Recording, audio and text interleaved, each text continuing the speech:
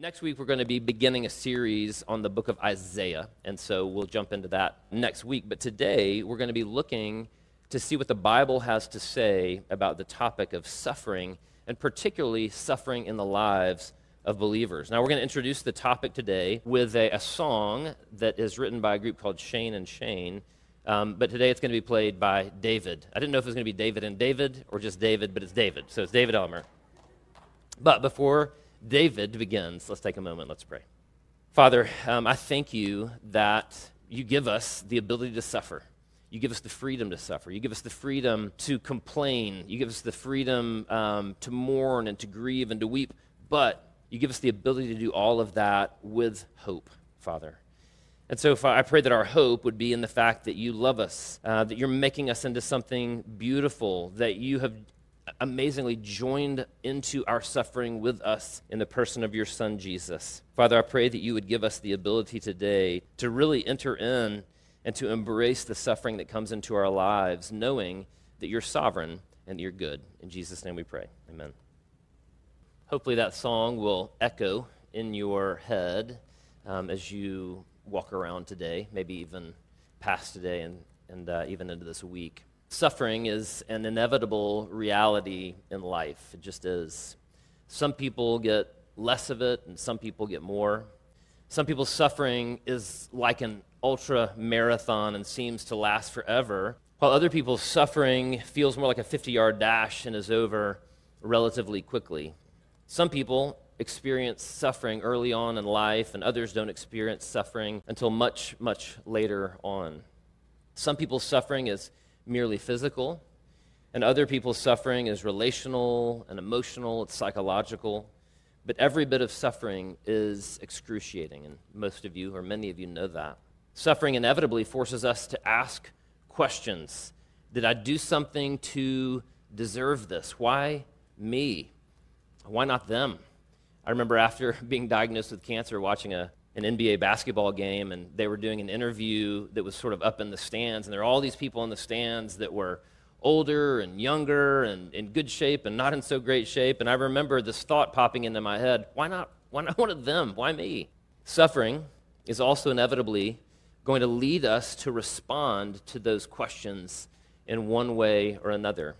For the purely secular person, one answer can be that stuff just happens, and then you die. That's the answer. Without any transcendent reality, finding meaning in suffering, it's not even an option.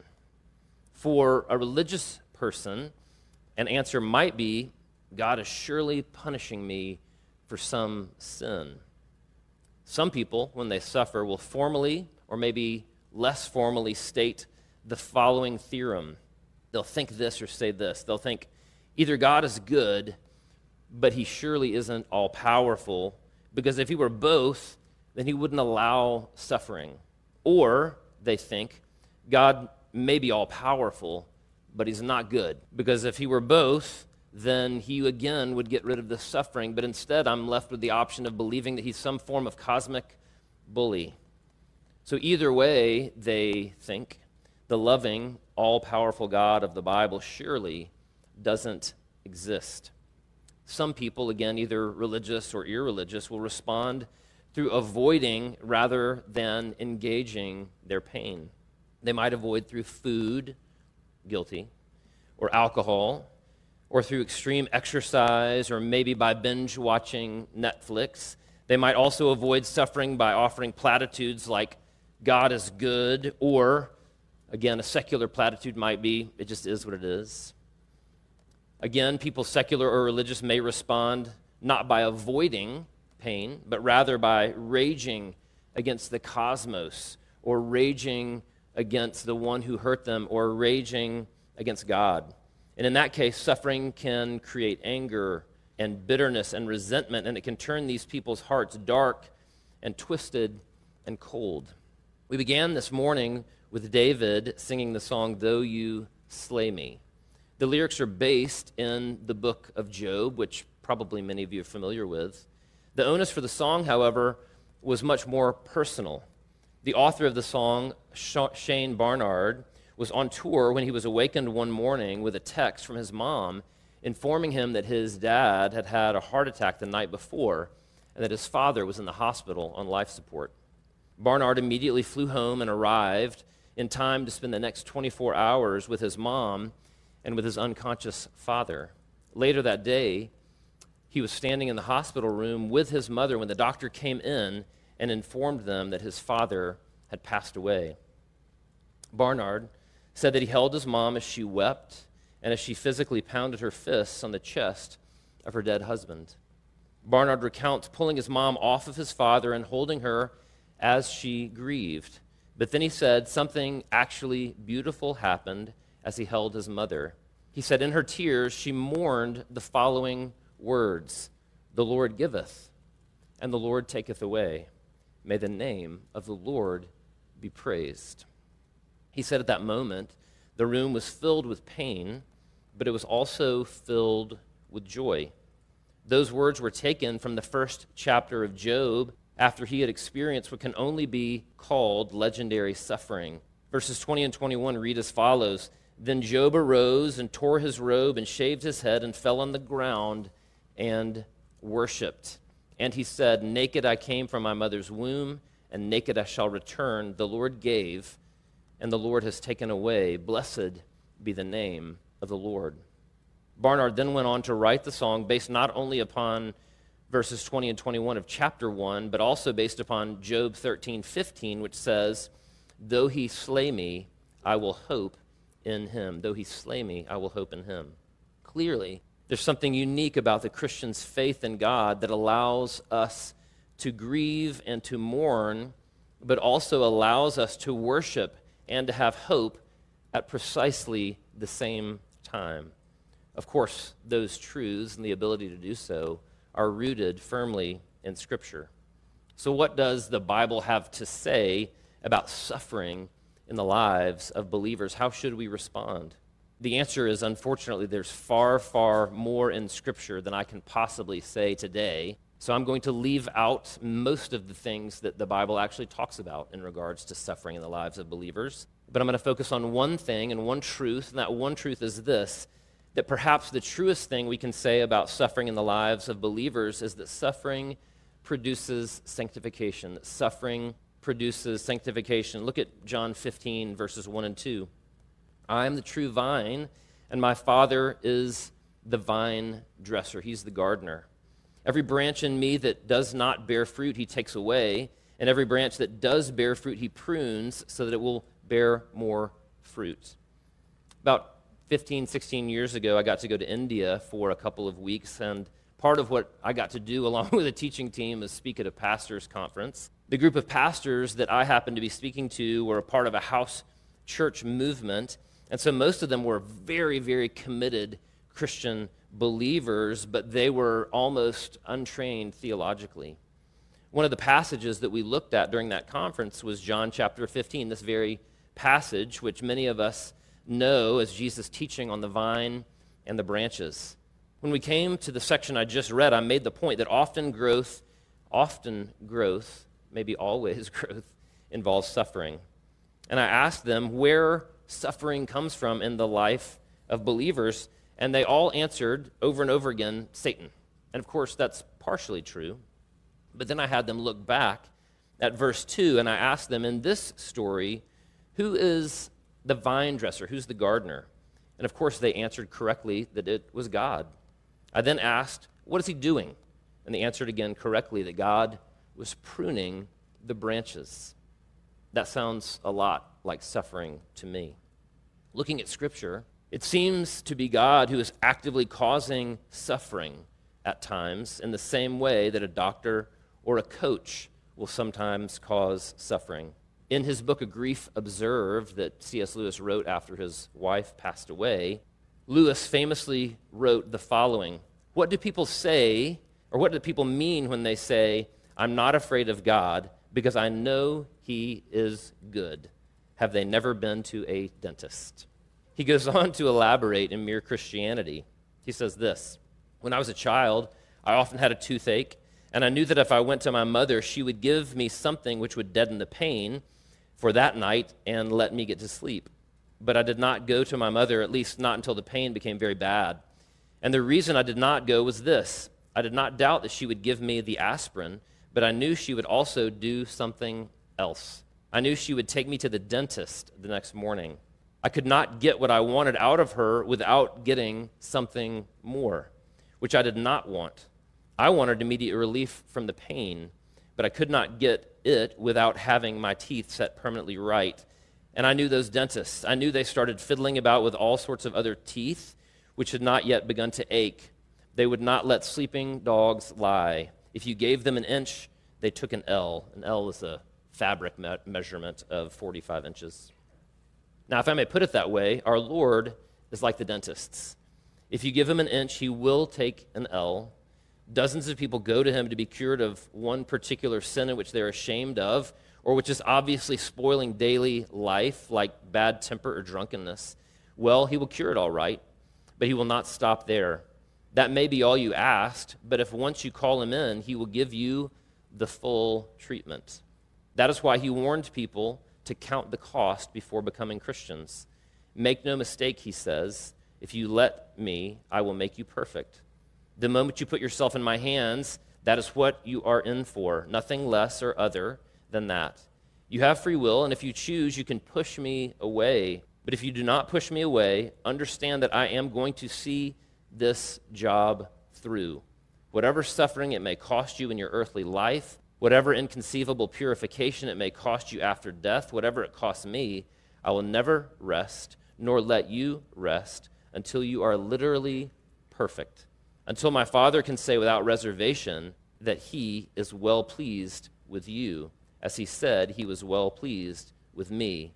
This I can do and will do, but I will not do anything less. What C.S. Lewis is accurately pointing out there is that God is like a good parent who loves their child too much to allow her teeth to rot. God is like a good doctor who gives the shot and who cuts out the tumor in order that we might survive. My son Sam, who is in the military, loved his drill instructor precisely because he knew that his drill instructor was trying to shape and to mold him into a better human being. Now, all of this doesn't mean for an instant that suffering isn't painful, but it also doesn't mean that God isn't good. In fact, it may mean precisely the opposite. Perhaps the question that we should be asking is, where is God at work in me? Where is God at work in me, and why? Sometimes we experience suffering because God is actively and directly at work in us. But sometimes we experience suffering due to our own decisions. We suffer because we make choices that logically lead us to the pain that we're now experiencing. We and our family, the Pierce household, almost never eat junk food in the home. So a few years ago, when Krista and the kids were out of town, I went to the store and I got a family-sized bag of Cheetos, and I got a Coke in a glass bottle, and I sat down to watch the movie The Last Samurai. About a third of the way through the movie and about half of the way through the bag of Cheetos, I realized that I had made a tactical error. That is the last time that I pulled something like that. God could have intervened, and he could have kept me from that mistake, but he didn't, and I learned my lesson, at least about Cheetos. God allowed my foolish decision, even though it led to my suffering. Now I just do a fun-size bag. If only our foolish decisions were as benign as junk food binges. The pain and suffering caused by pornography is much, much greater, not only in our lives, but in the lives of those that we love. The suffering caused by gossip and by slander and by dishonesty causes massive relational destruction, and it ends up in isolation. Few things tear the fabric of our hearts and our society more than the betrayal of infidelity. And yet God, in his providence, bestows upon each of us the responsibility of choosing flourishing or choosing chaos, and the life or the pain that comes from each. At other times, we see that Satan is actually involved in our suffering. That's part of the point of the story of Job. Satan comes before God and asks permission to bring suffering into Job's life, accusing Job of being faithful to God only because of God's good gifts and faithfulness to him. God then permits Satan to infuse chaos into Job's life. And of course, what we see is Job suffering mightily. But at the end of chapter 1, Job remains faithful, proclaiming, "Naked I came from my mother's womb, and naked shall I return. The Lord gave, and the Lord has taken away. Blessed be the name of the Lord." Elsewhere, the Apostle Paul and Peter both affirm this dynamic of God allowing Satan to cause suffering even in the lives of believers for the purpose of sanctifying them. In other words, what Satan intends for evil, God ends up using for good. It's spiritual judo, if you will, where the force of the opponent is actually used against him. J.R.R. Tolkien captures this idea beautifully in his book, The Silmarillion, where he poetically tells this story of Satan attempting 3 times to corrupt God's creative act by infusing discord. But each time, God takes that evil dissonance and he weaves it into his creation and into the story of humanity to make it even more beautiful. We don't always know when suffering is coming from our own sin, or when it's coming from the hand of God, or when suffering is the result of Satan's malice. But as children of God, we do know that God's purpose for suffering in our lives is to make us beautiful. God's purpose for suffering in our lives is to make us more human. It's to make us more like his son, Jesus. That's why Paul could write in Romans 8, "And we know that for those who love God, all things work together for good. For those who are called according to his purpose, for those whom he foreknew, he also predestined to be conformed to the image of his Son." What Paul says here is not that all things are good, but rather that all things work together for the good of God's children. That's been the consensus of theologians and Christian thinkers since the very beginning of God's revelation of himself to humanity. This idea is so integral to Christianity that C.S. Lewis included it in his book, Mere Christianity, a summary of the basic truths of Christianity. In it, Lewis writes this: "When a man turns to Christ and seems to be getting on pretty well, in the sense that some of his bad habits are now corrected, he often feels that it would now be natural if things went fairly smoothly. When trouble comes along, illness, money troubles, new kinds of temptations, he's disappointed. These things he feels might have been necessary to rouse him and make him repent in his bad old days, but why now? Because God is forcing him on or up to a higher level, putting him into situations where he will have to be very much braver, or more patient, or more loving than he's ever dreamed of being before. Just wait till you get married. Just wait till you have children. It seems to us all unnecessary, but that is because we have not yet had the slightest notion of the tremendous thing that he means to make of us. Imagine yourself as a living house. God comes in to rebuild that house. At first, perhaps you can understand what he's doing. He's getting the drains right and stopping the leaks in the roof and so on. You know that those jobs needed doing, and so you're not surprised. But presently, he starts knocking the house about in a way that hurts abominably and does not seem to make any sense. What on earth is he up to? The explanation is that he is building quite a different house from the one you thought of, throwing out a new wing here, putting on an extra floor there, running up towers, making courtyards. You thought you were being made into a decent little cottage. But he is building a palace. He intends to come and live in it himself. Most of you know that there's much, much, much more to say on the topic of suffering. Sometimes the sufferer very clearly sees the purpose of suffering in their life, like in the story of Joseph, where God reveals it to him. At other times, we suffer and we don't ever know exactly what God was up to or why we suffered.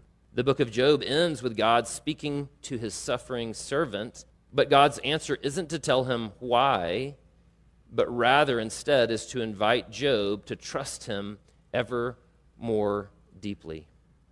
Throughout all of Scripture, however, we see that God does not leave us alone in our pain. He doesn't leave us alone in our suffering, but instead he's with us in every moment. That's the message of Psalm 23. Yea, though I walk through the valley of the shadow of death, thou art with me.